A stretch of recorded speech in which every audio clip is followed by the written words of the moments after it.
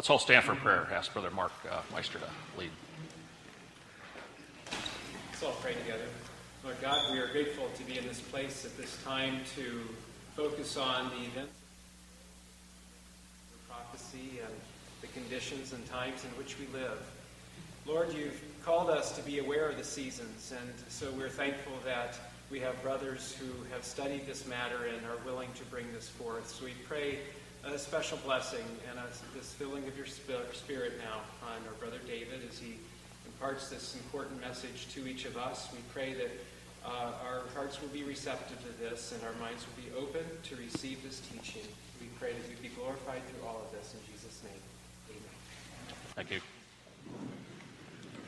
What do you all think about this weather? I've been to many Eastern camps, and I don't think it's been this cool.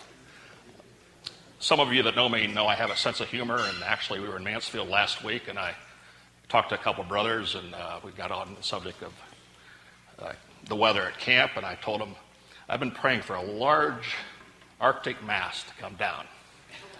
So we'll take what we have. Thank you, Lord.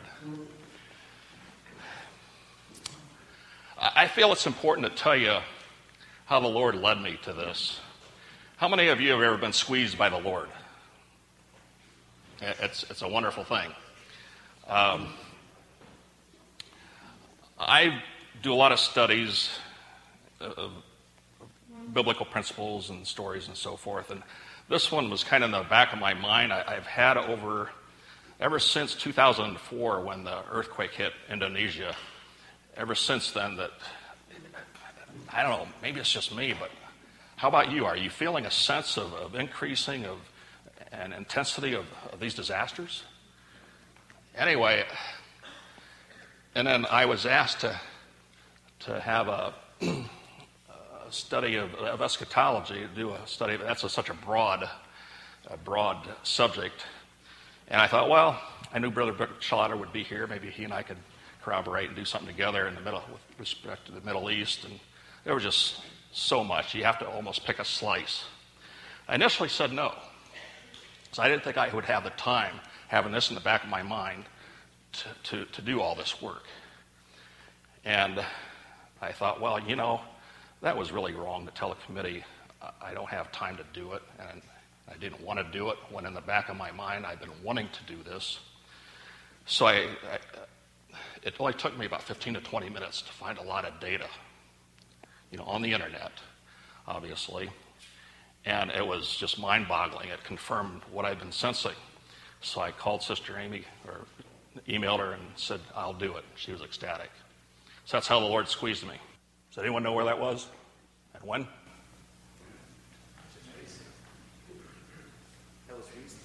Pardon me? What was that? Japan. March 11th, 2011, 8.9 earthquake rocked Japan. How many have ever seen these videos? They are amazing. Just Google some keywords and look at them. They're phenomenal. That was probably one of the most popular one we've seen. How did you feel, Edwin? Many years ago happened the same thing. People found out after a whole week. The whole town was wiped out. I know. Japan. And we brought it on the same program. How did you feel when you saw that? So we felt pretty safe in Colorado until the fires hit.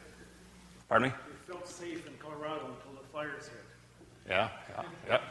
Colorado fires, another disaster. We said in Toronto too until we got flooded. Calgary. Yeah. Just a few weeks ago. I'll tell you how I felt when I first saw these. Tsunamis is a result of an earthquake, and a tsunami is like a monster. It just is relentless. The water just keeps coming and coming, and just tears down structures, and debris is just the power. And what's also interesting about tornadoes and hurricanes and so forth is you can see them coming. You have some fair warning. With an earthquake, there's very little warning. So how many of you ever been in an earthquake? Those of you who live in California? Yeah, okay. How'd you feel when you first felt one or continue to feel them? Helpless, yes. Very helpless. So anyway, we're going to look at these four that our Lord Jesus had prophesied. We're going to look at them in reverse. We're going to look at earthquakes first, and then pestilences and famines, and then wars. Are we living in the last days? Question. Who said yes? Why? Or why would you say that? Because of times, okay?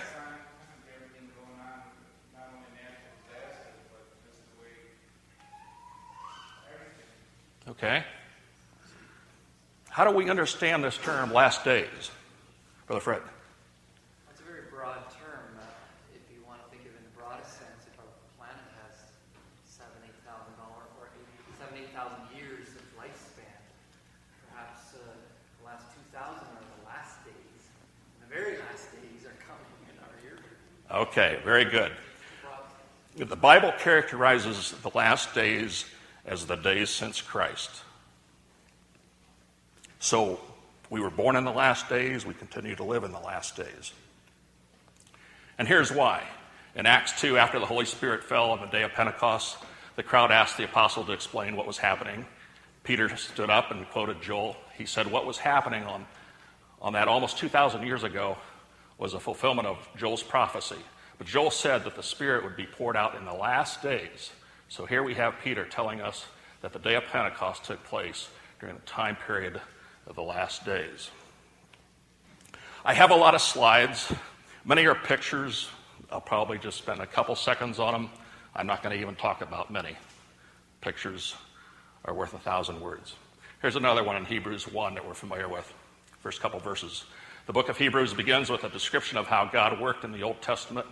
In verse 2, it goes on to tell us how he began to work in the days of the apostles. The author says, in these last days, God has spoken to us by his Son.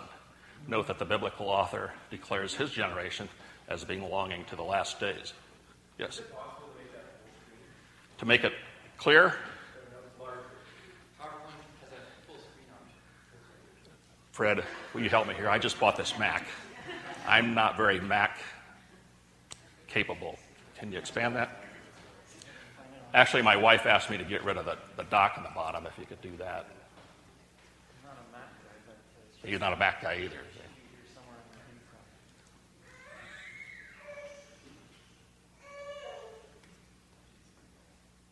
in the And the lighting is not real good in here, so. Thank you. I've been a PC guy all my life, and I'm transitioning to Mac, the Apple products, and I'll tell you why later. Okay. Also, 2 Timothy 3:1. This know also that in the last days perilous times shall come. And to understand this verse in context, let's read it here. Matthew 24, beginning in verse 3. And as he sat upon the Mount of Olives, the disciples came unto him privately, saying, Tell us, when shall these things be? And what shall be the sign of thy coming and of the end of the world? And Jesus answered and said unto them, Take heed that no man deceive you. For many shall come in my name, saying, I am Christ, and shall deceive many. And ye shall hear of wars and rumors of wars. See that ye be not troubled, for all these things must come to pass, but the end is not yet. For nation shall rise against nation, and kingdom against kingdom, and there shall be famines and pestilences and earthquakes in divers places. All these are the beginning of sorrows. All these are the beginning of sorrows. Jesus is quoted as saying in various places there will be famines and earthquakes. These things are the beginning of sorrows or birth pains. Birth pains begin small and increase in frequency and intensity. This passage can be interpreted to mean that earthquakes and famines will increase both in frequency and intensity prior to Jesus' second coming. Although Jesus is clear that no one knows the day or the hour of his return, he does give us broad signs, one of these being natural events. Also the text in Thessalonians, but of the times and seasons, brethren, ye have no need that I write unto you. For yourselves know perfectly that the day of the Lord so cometh as a thief in the night. For when they shall say peace and safety, then sudden destruction cometh upon them as travail upon a woman with child, and they shall not escape. Romans 8:22, for we know that the whole creation groaneth and travaileth in pain together until now. And we know we don't know when he's coming. Don't ask me to make a prediction, because I'll tell you I don't know. Not even Jesus himself knows. Until he gets the call from his Father, according to this verse, he doesn't even know. But of that day and hour knoweth no man, no, not the angels which are in heaven, neither the Son, but the Father. This is one charge totally reserved to our God.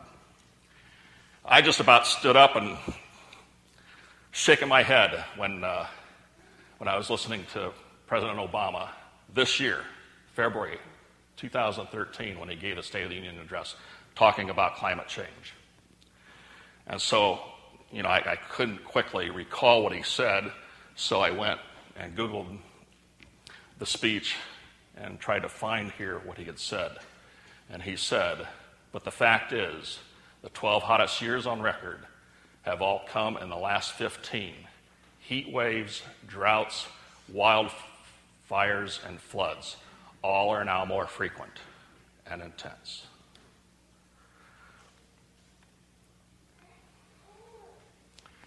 And there shall be earthquakes in divers places.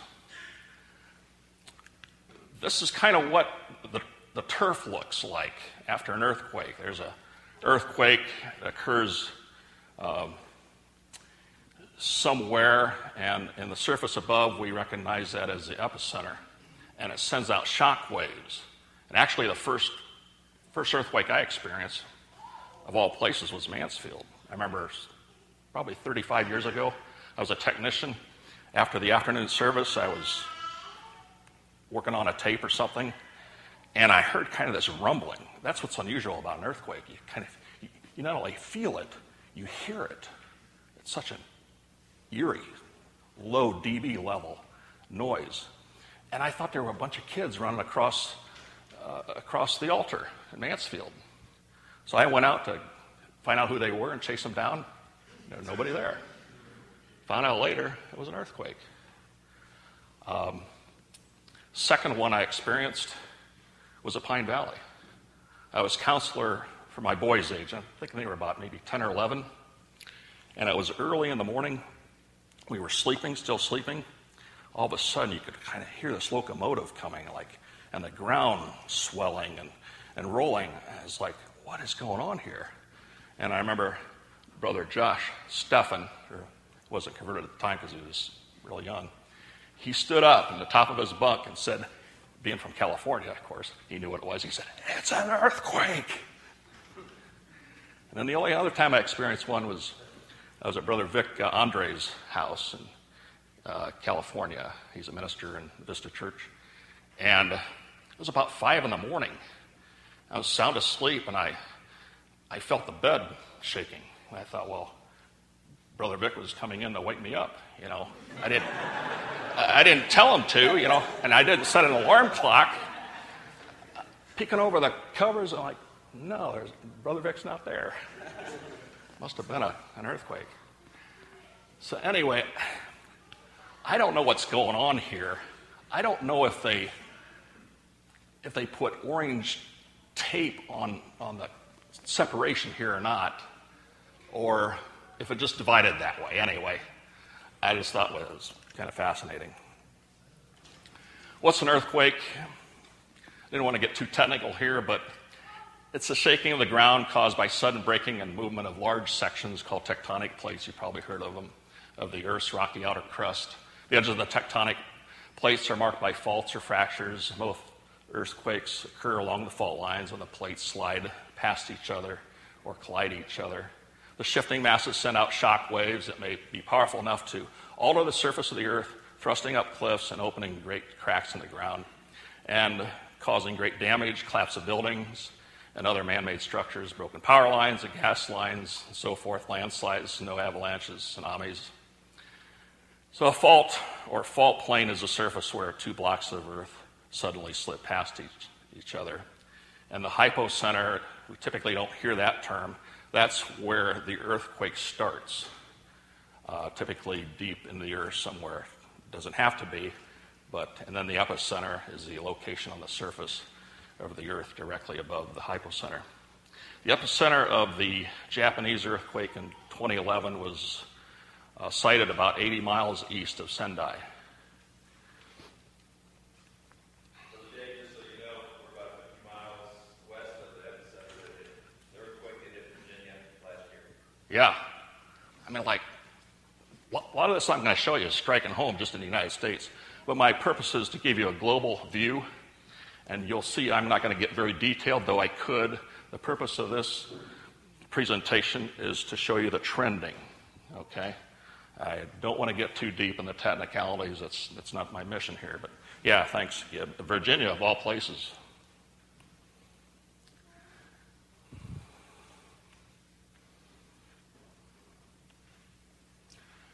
This one always amazed me. Were you aware of there was actually a whirlpool created with a tsunami in Japan? You know, it's no different than taking a huge bucket of water and shaking it like this. You know, it sloshes back and forth. And often the biggest wave is not the first wave, it's the second and third wave. And then whirlpools are created and streams and so forth. This is amazing. I don't know the outcome of this boat. You can't really see it very well, but it was caught up in this whirlpool.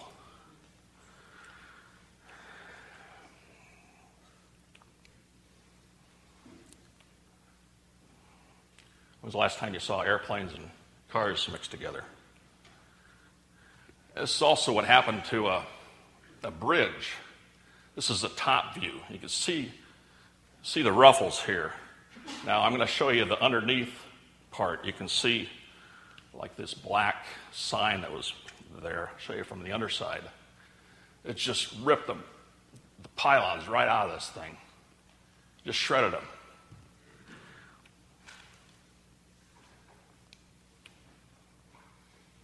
We've all seen pictures of these. When was the last time you found a fighter plane in your front yard? Or a ship? Not a boat, a ship. Dry land. Or multiple ships in your front yard. It was just incredible disaster. I really couldn't figure this one out, except for these two vehicles, which probably came later. They're colored. One's blue, I think, the other one's red. But why are all these white? The only thing I can think of was the debris and the swirling and all that just stripped the paint right off. And here's a whole pool of white cars. This was the video I showed you, as well as that one.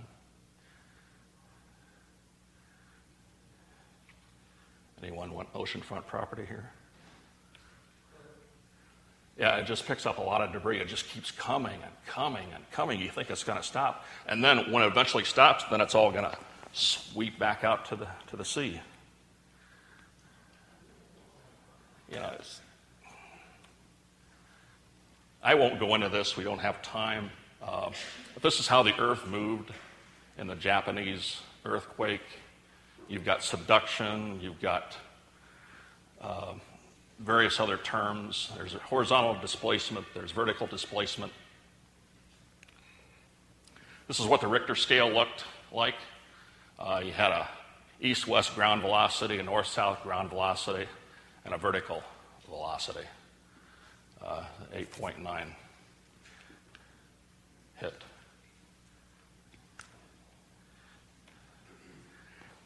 These are all the aftershocks that took place. You know, it's not over after the first one.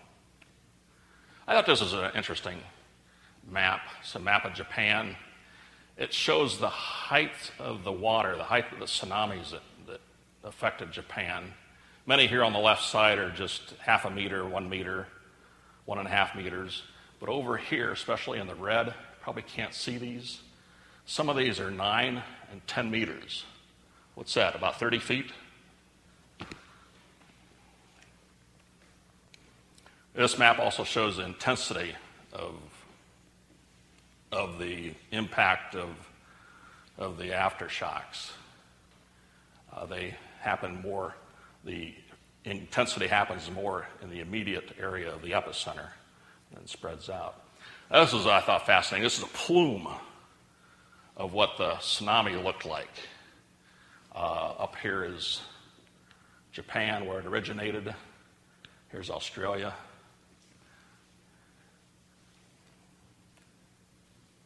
And, you know, we weren't finished with the disasters here, as we all well know. It affected the Fukushima plant.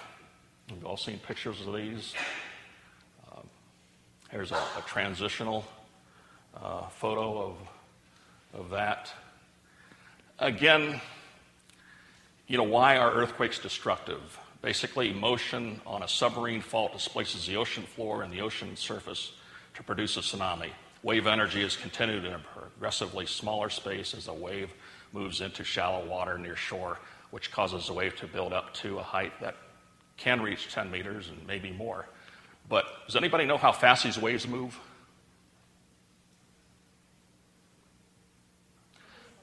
Pardon me? No. No. So don't try to outrun one. They can move up to 500 miles an hour. Yeah. And then they slow up, of course, when they hit the shoreline, okay? But the power or the reactionary force doesn't terminate. That's transitioned then into increased height in the wave. And so we end up with huge waves coming in. You know, the natives in Indonesia and Japan, they know when a tsunami is coming. Well, they would feel the earthquake first, and there may not always be a tsunami. You know, if you have an earthquake that shifts like this instead of like this, there probably won't be a tsunami. But they know to run to the hills because they watch the shoreline. The shoreline recedes. That water, you know, is being displaced somewhere out in the ocean. And so it's got to go somewhere, so it recedes. So you saw a lot of visitors in Indonesia, Sri Lanka, and so forth, out there picking up all the shells and whatnot. You know, what's happening? Oh, this is something. Look at the harvest we're getting. Little did they know the water's building up out in the sea, only to come back to them. But the natives are running to the hills.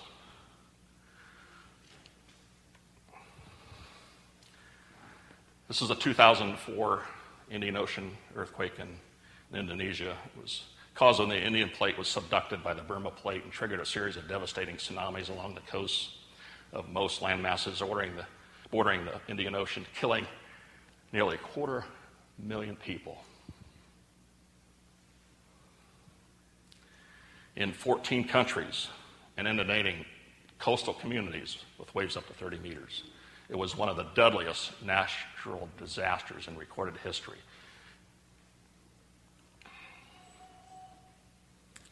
I don't have time to show this. I was going to look it up on the internet and show it to you, but maybe I will later if we have some time. Remind me.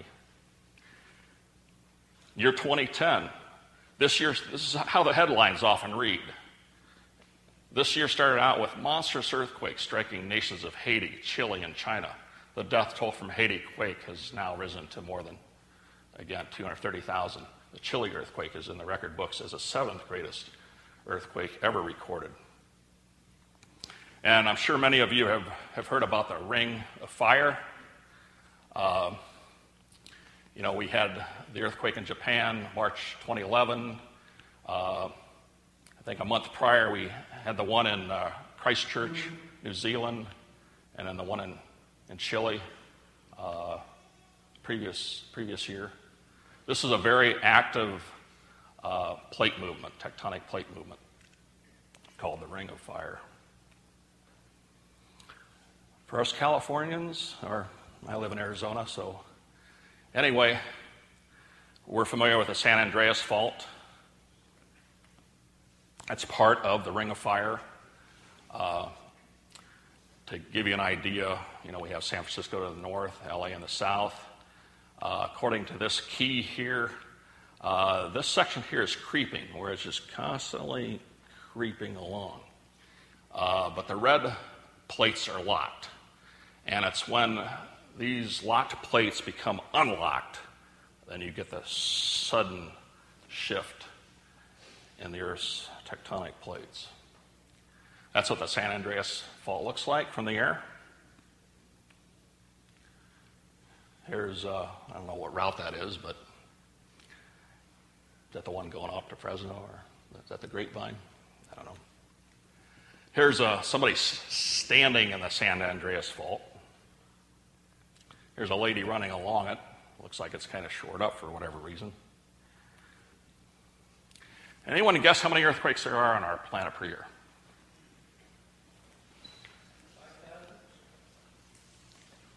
Who said that? 5,000. You are so close. And we don't have an exact number, but thank you. Anybody ever think there were that many? No. This is the frequency of occurrence of earthquakes. This is a magnitude average annually. This is not a trending. This is the average annually, based on observations since 1900. All right, I'm not going to read it. You can all read it yourself. This is the Richter scale here. And if I did the math correctly, we're looking at 4,000 a day. You said 5,000 annually? I stand to be corrected. I thought you said. Actually, I did ask the question in error. I apologize. 4,000 a day. So that converts to 1.5 million a year.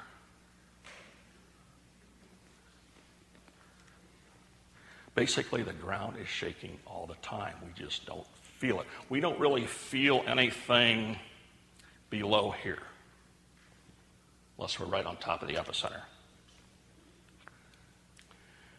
Thinking about the ground shaking all the time, and I know chapter and verse wasn't put to the text until the 1700s, I believe, but 24/7? How ironic is this one? Are there any earthquakes in the Bible? There's several. Of course, in Genesis 7:11, in the 600th year of Noah's life, in the second month, the 17th day of the month, the same day, were all the fountains of the deep broken up and the windows of heaven were open. This was, of course, during Noah's time, when it didn't even rain prior to Noah. And I would venture to say probably most of the water for the great deluge came from the fountains of the great deep breaking up. As well as, of course, the mountain shook on Mount Sinai. There's this one often we reference in 1 Kings, and he said, "Go forth and stand upon the mount before the Lord, and behold, the Lord passed by, and a great strong wind rent the mountains and brake in pieces the rocks before the Lord. But the Lord was not in the wind, and after the wind an earthquake, but the Lord was not in the earthquake." The one in Zechariah during the days of Uzziah, king of Judah, and of course in the New Testament we read when Jesus was crucified, there was an earthquake, as well as there was one on the third day when he resurrected. This is probably an aftershock of this one, would be my guess, because they keep coming days after.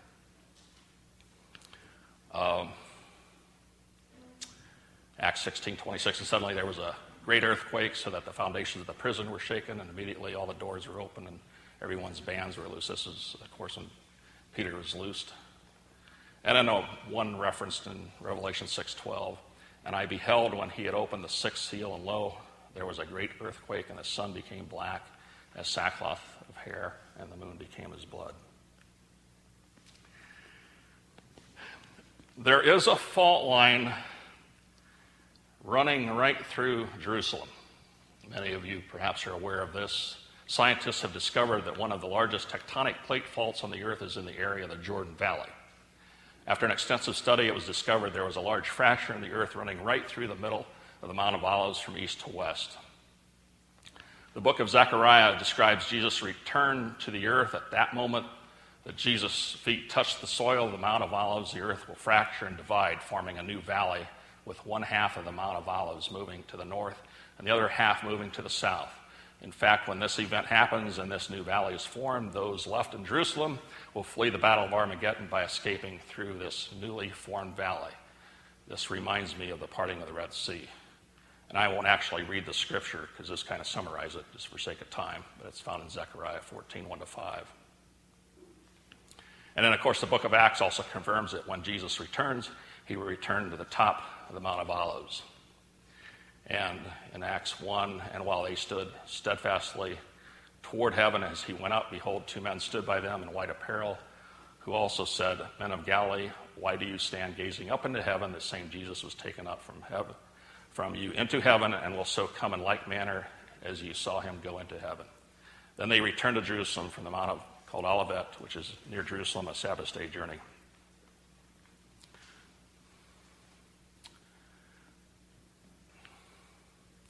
In that day his feet will stand on the Mount of Olives, which is in front of Jerusalem on the east, and the Mount of Olives will split in its middle from east to west by a very large valley, so that half of the mountain will move toward the north and the other half towards the south.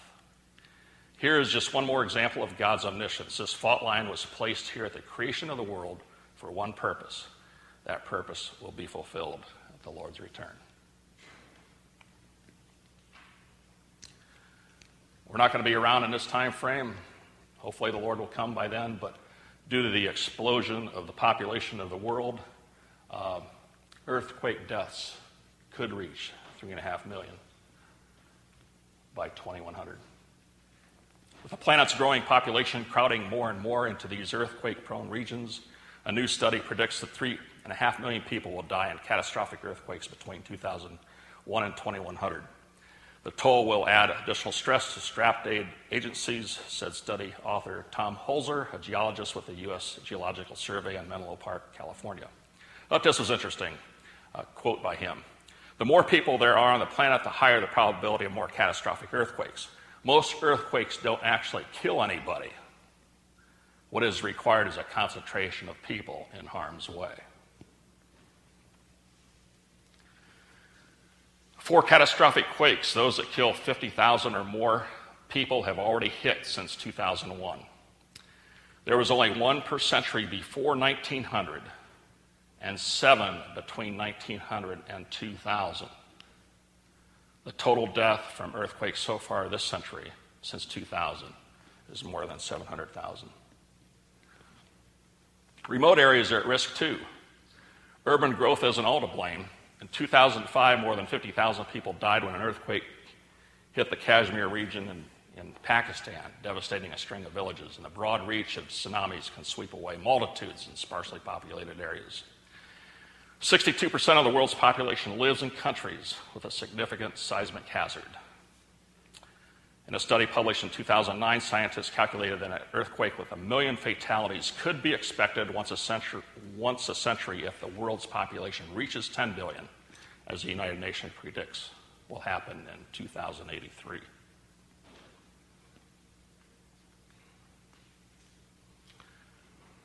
This is the Haiti earthquake in 2010. I'm not going to read this. It kind of clarifies this next graph.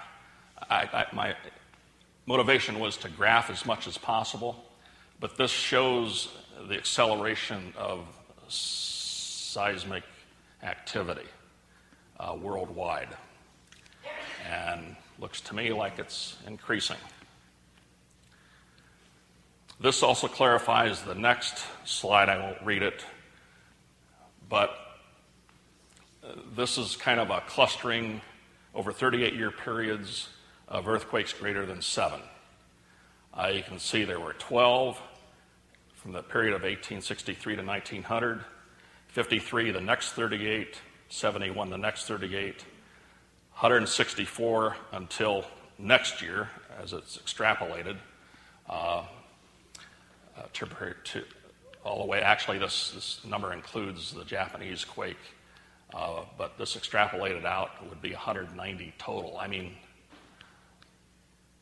this is just, you look at this data and it's just,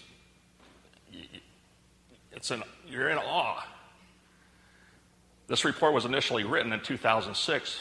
4-year periods are shown up to 2014. That includes an estimated prediction of earthquakes from 2011 to 2014.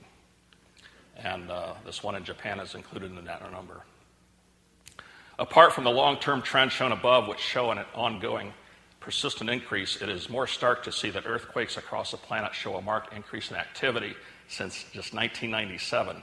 There are more earthquakes occurring now on an ever more frequent basis. Trends since '86. This is an 11-year period. There were just 15 earthquakes listed by the USGS of 7 or greater. The next 11-year period, there were 99 earthquakes of the magnitude of 7 or greater. This is more than 6-fold increase than the previous similar period in this time frame. The trends in here, particularly from 97, support the wider realization of prophecy about the end times, namely that an increase in earthquake activity is a prerequisite for the second coming of Jesus Christ, foretold in the Bible. It does not indicate how close we are to this event, but suggests it is not too far away. It was just another way to cut this trend. Earthquakes is just another sign of the times, and you can see the increase over the past centuries. But you get down here to our century, the first decade of the 21st century has already witnessed 144. And we're just 13 years in our century. Already there, we've exceeded this number. 144 with a magnitude of 7 or greater, putting humanity on course for 1,440 such earthquakes over the next 100-year period. Just another way to cut it. There's not a whole lot of data, obviously, way back, but between the years 526 AD and about 1900, there were 31 known major earthquakes. Approximately 2.7 million people died in this 1,307-year period from those 31 earthquakes. During this century, however, there have been over 56 major earthquakes in which well over 2 million people have died. One might say that the detection and reporting of earthquakes has improved in this century over those centuries of the past, and that's a valid question. I was expecting that question, but I'll just intercept it right now. This may be true, but let us look at the quakes since when we deployed a lot of seismographs.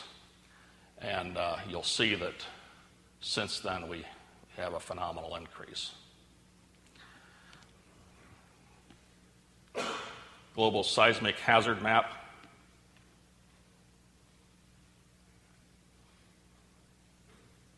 Let these pictures speak for themselves. This is the one that is mind-boggling to me. 1900, magnitude between 6 and 8.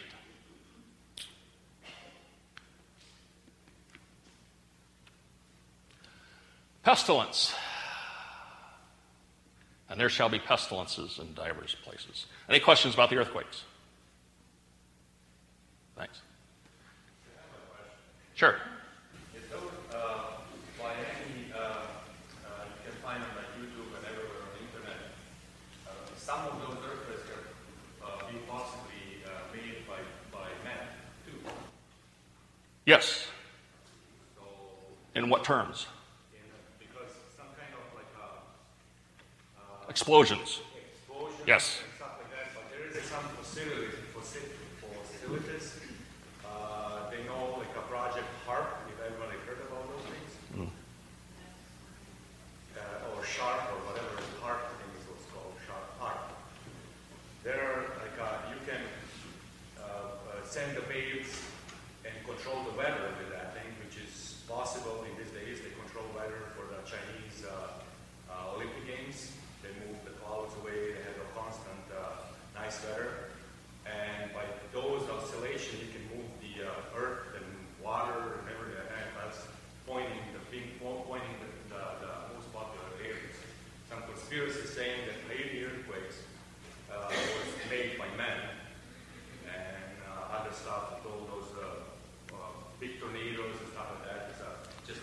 kinks for that? There are other ways to create earthquakes, and explosions are one, which could be man-made to trigger a fault line to slip, as well as avalanches can create earthquakes. And yeah, thanks for bringing that up. Pestilence. Yes? Maybe I'm wrong, but it seems like most of these earthquakes happen in non-Christian places. And I don't really feel that we're doing it. Maybe I'm wrong. Yeah, I've heard of that theory. Poor areas, most popular areas, Pardon me? like poor areas like Indonesia and, Yeah. and stuff like No. the Haiti.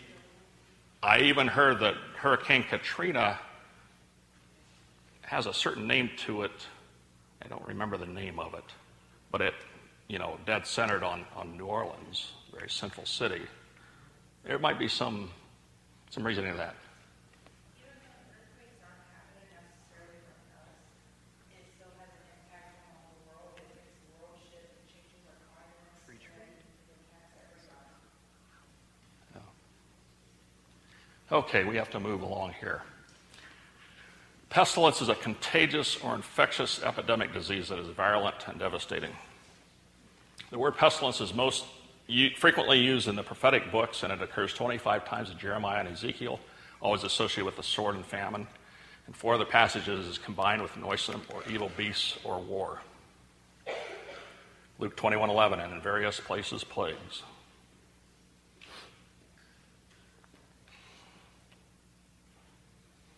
You've all seen the Asians wearing these masks, and there was a massive flu pandemic in 2009, influenza pandemic, and actually the second of the 2 pandemics involving H1N1 influenza virus. It's just what the bacteria looks like and the plague. Other examples of infestation, farmers losing war. My wife doesn't like that one. She doesn't like rats, so I'll go through that one real quick. But we're all familiar with AIDS worldwide. In the late 70s to present, the virus may have developed as long as 50 to 150 years ago, but it was not really identified till 81. The United Nations and the World Health Organization reported that a total of 25 million people have died from AIDS as of December 2006. You can tell this is an old report. Had the influenza outbreak in 1918 and 1919, where 20 million people were killed throughout the world. Of course, the Black Death in Western Europe. Statistics worldwide regarding AIDS. We're well aware of this pestilence. More than 34 million people now live with AIDS. It's just, the numbers are just staggering. 330,000 were under the age of 15. Apart from the moral issue, there can be no denial that the pestilence of AIDS sprang initially through homosexual intercourse and was augmented later by promiscuity. Every action brings natural consequences. Thus, smoking increases the incidence of lung cancer, and the eating of calorific and fatty acids is likely to result in obesity. The scriptural principle is put simply in Galatians 6:7. Be not deceived, God is not mocked, for whatsoever a man soweth, that shall he also reap. King Solomon reiterates the same principle when he writes, and the recompense of man's hands shall be rendered unto him. Thus, modern-day pestilences are not so much an act of divine vengeance as they are natural results of unwise and often sinful behavior, of which I'm sure God has imposed his divine vengeance upon mankind. Many students of the Bible see that the promised blessings of a kingdom of worldwide peace are preceded by a great time of trouble that will remove the present and often unjust system of things. That trouble, though a judgment of God is largely the exaction of the natural consequences of man's own actions, political oppressions result in revolts of the populace, economic excesses eventually have their day of reckoning, the hypocrisy of corrupt religious institutions ultimately results in their collapse by disillusioned parishioner actions. In the same way, bad choices in living style bring about their own disastrous consequences. AIDS is but one example of this. The Spanish influenza of 1918. I won't spend too much time on that. This is rather interesting here. A news article in 2005 entitled "A Flu Pandemic is Expected to Happen Sooner or Later." As Charles Pillar points out, that no one knows whether the bird flu now migrating across the globe will cause a human pandemic, but researchers say it is inevitable that some flu virus eventually will. It's like predicting the big one in California, said a respected epidemiologist. We are overdue for another pandemic, but we don't know when it will hit. Unlike seasonal flu or more serious epidemics that can move through large regions, pandemics leap across the world, spreading through populations with little or no immunity. In the last century, there have been 3 major flu pandemics, each of which originated with birds and so forth. The WHO, that's the World Health Organization, called on health authorities around the globe to monitor a multi-drug resistant superbug. I'm going to talk about this in a little bit. That surfaced in South Asia and spread to Britain. The WHO said a new gene enables some types of bacteria to be highly resistant to almost all antibiotics. With some bacterial strains, the death rate is as high as 30%. In the U.S., there's a growing problem with bed bugs. It's been in the news lately. The city of New York had 11,000 complaints about bed bugs last year. Bed bugs have been discovered recently in theaters, clothing stores, hotels, housing projects, and posh apartments. They have been found in the Empire State Building. In a span of less than 25 years, the United States alone, not to mention the world, has been stricken by a wave of pestilence and new infections. Over the last century, horrible plagues such as toxic shock syndrome, Legionnaire's disease, AIDS, Lyme disease, bird flu, Ebola, and hantavirus, just to name a few, have emerged from obscurity to become household names. There are now becoming more and more diseases from the food supply as well. Continued use of pesticides has helped produce superbugs that pesticides can barely kill. Bed bugs now afflict 1 out of 6 homes in the United States. Many do not realize they have these in their home, for they blame the bites on a rash. The pesticide that once killed them no longer kills the bed bugs. I just keep drilling down in this subject, and I just didn't have a lot of time to put this together because I'm only limited to a certain amount of time, but we're well aware of the pestilence of killer bees that have developed through crossbreeding. 1/3 of all the food produced in the world is destroyed by rats and other pests. AIDS has infected millions. In Uganda, 1 of 5 are infected with AIDS. This keeps going on and on. But these superbugs are kind of interesting. They are resistant to all antibiotics. Now, what's that going to do to us? I mean, I love antibiotics. They're a miracle drug. Examples of MRSA and Klebsiella pneumonia. A family of nightmare superbugs, untreatable and often deadly, is spreading through hospitals across the U.S., and doctors fear that it may be too late to stop them. These are nightmare bacteria that present a triple threat. They're resistant to nearly all antibiotics. They have high mortality rates, killing half of people with serious infections, and they can spread their resistance to other bacteria.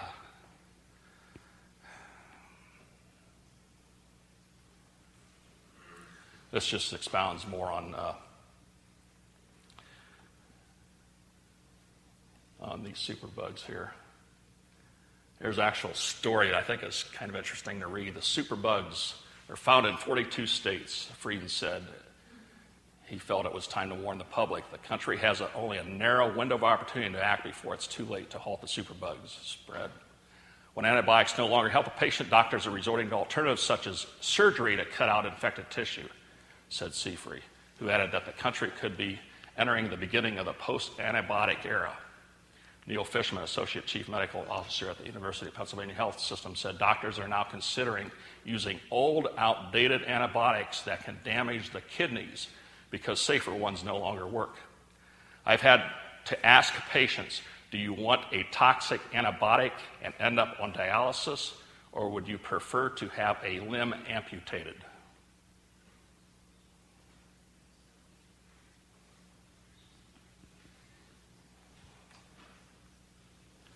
Jesus said there would be an abundance of plagues and diseases marking the time of his return. Even though these things will become increasingly widespread in the days to come, the Bible also tells us that God can protect and even heal those who trust in him. There shall no evil befall thee, neither shall any plague come nigh thy dwelling. Unto you that fear my name shall the Son of Righteousness arise with healing in his wings. Psalm 91 and Malachi 4 gives us some assurance here, brothers and sisters.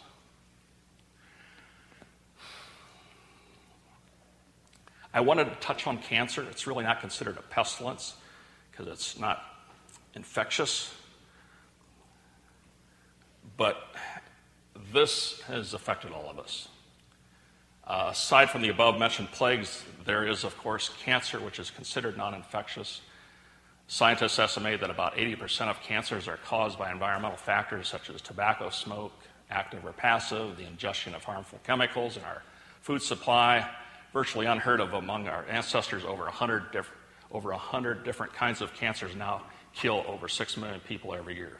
A dramatic rise in the deadly skin cancer melanoma, which is common in Arizona. It's a skin cancer. And the sun shines 86% of the time in Arizona. So when I'm out golfing, I look for shade because I know I'm getting a heavy dose of UV. Who of us here at camp have not been affected by cancer in some way, either directly or indirectly? Probably no one. Who of us or has had a loved one we know that has either battled cancer or died from cancer? Probably all of us. We have a couple individuals with us at camp this year.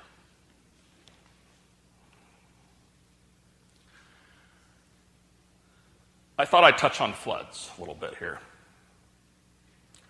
This is in 2010. Many have been struck by noteworthy flooding. In April, Brazilian city Rio de Janeiro had terrible flooding. 20 million people were affected. But the most remarkable flooding has occurred in Pakistan, where the deluge has been of epic proportions. 20 million people affected, 1,400 dead, 900,000 homes damaged, 3.5 million people at risk for waterborne diseases. 1/5 of the nation is now underwater, and the rains are continuing to fall.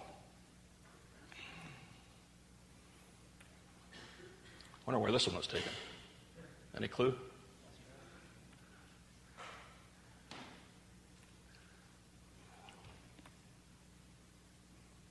Pretty ingenious, I thought. Even gets animals. Tornadoes. Thought I'd touch on this one. Question, do you know where most tornadoes occur in the world? Pardon me? Alabama. Let's get a little bit broader here, Brother Mike. It's too big. Drill down a little bit. I heard United States. Well, yeah, Tornado Alley, to be specific. I did not know this. In the United States, there's the incidence of tornadoes that occur in the world. So, in looking at the data in the United States, I think it's pretty valid that we consider this trending globally. And this is why I don't have time to read it. This is why, if you want to know, it's all about the formation of the mountains in the west and the plains and all that. Pardon me? Yeah. What's that? Cool air that comes from Canada. There you go. We'll blame it on the Canadians. Anyway, this is the number of tornadoes that have occurred in the United States.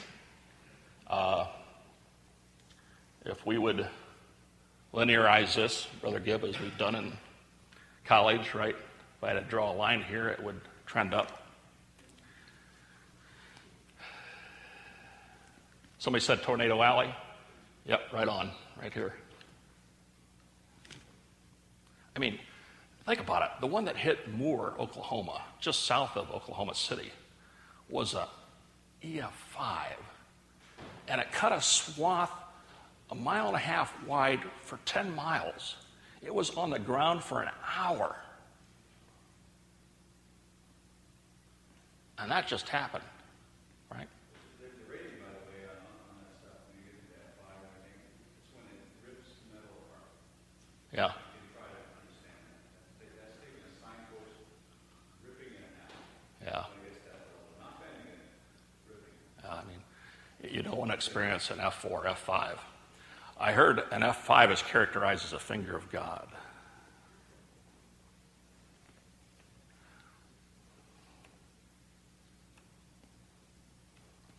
United States tornadoes since 1955.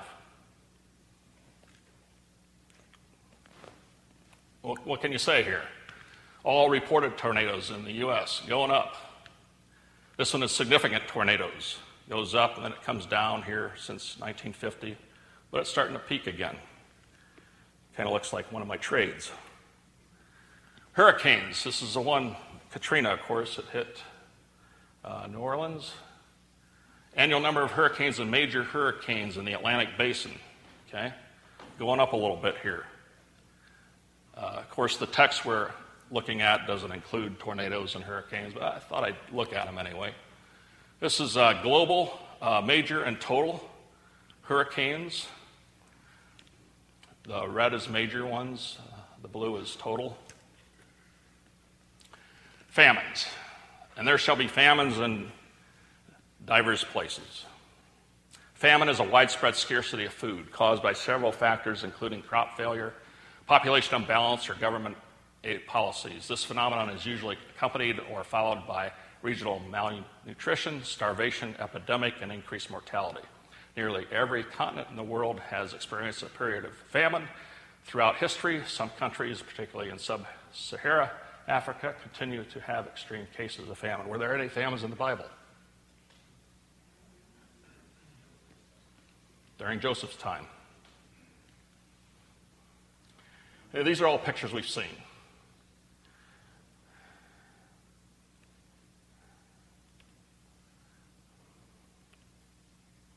This one's pretty gut-wrenching.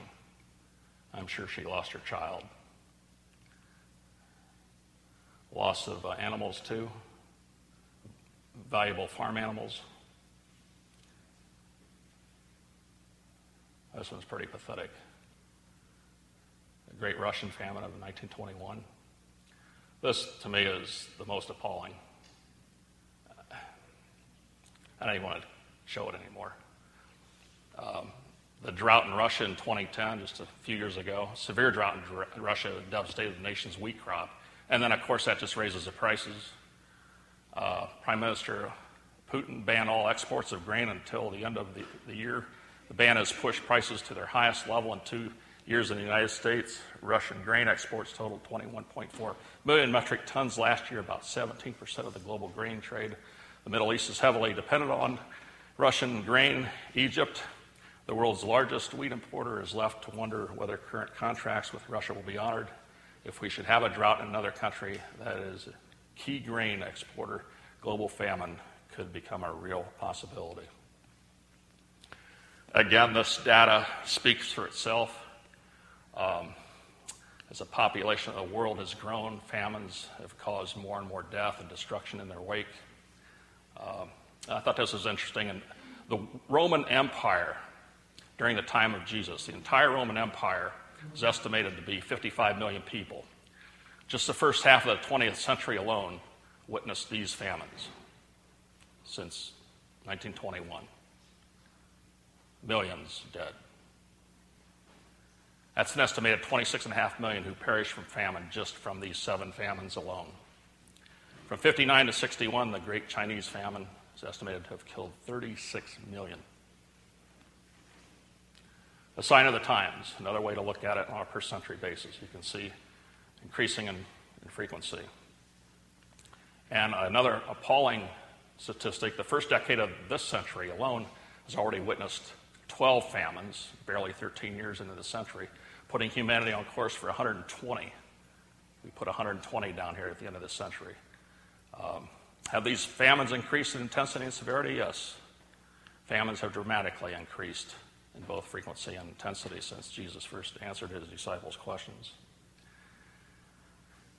For nation shall rise against nation and kingdom against kingdom.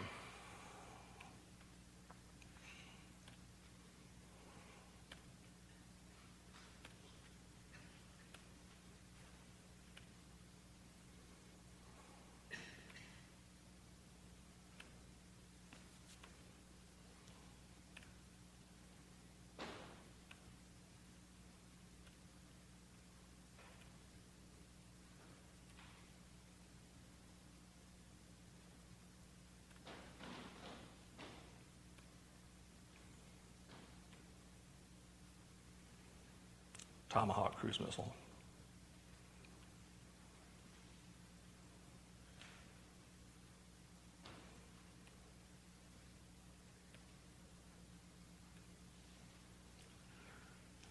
Number of countries with large U.S. troop deployments. You can see this is kind of increasing here. Countries hosting 100-plus U.S. troop deployment. This is a study called The Frequency of Wars. I won't read it. We're running out of time.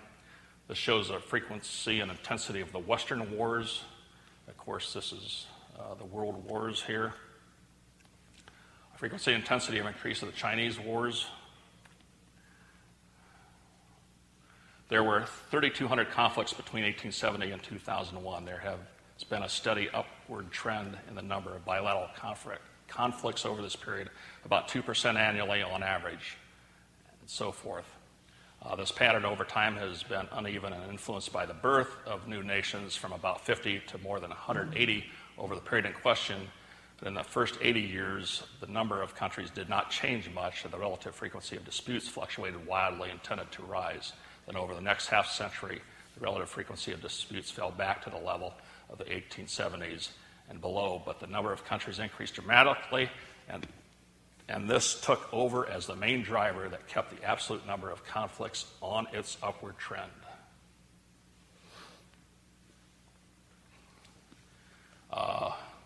Conflicts have been growing about 2% a year on average.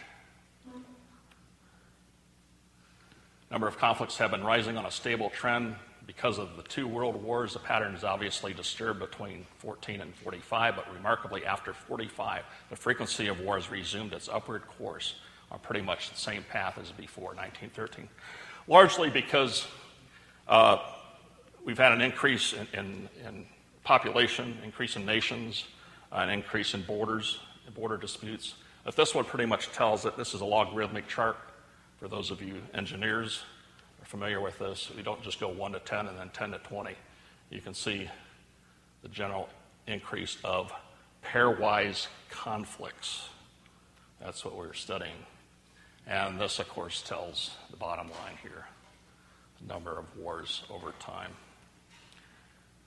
Again, another way to cut it, you can see the number of wars increasing over time. We're on course for 550 this century. Have these wars increased in frequency and intensity? Yes. With respect to intensity, for most of human history, wars were fought through individual hand-to-hand combat. But the past few hundred years have witnessed the ascension of more accurate guns, machine guns, and aerial bombing. Today we have a single weapon of mass destruction that can kill hundreds of thousands of people. In conclusion, end times. I thought this is interesting. This is natural catastrophes worldwide. Geophysical, climatological, meteorological, and hydrological. Global natural increase. So, what does this all mean?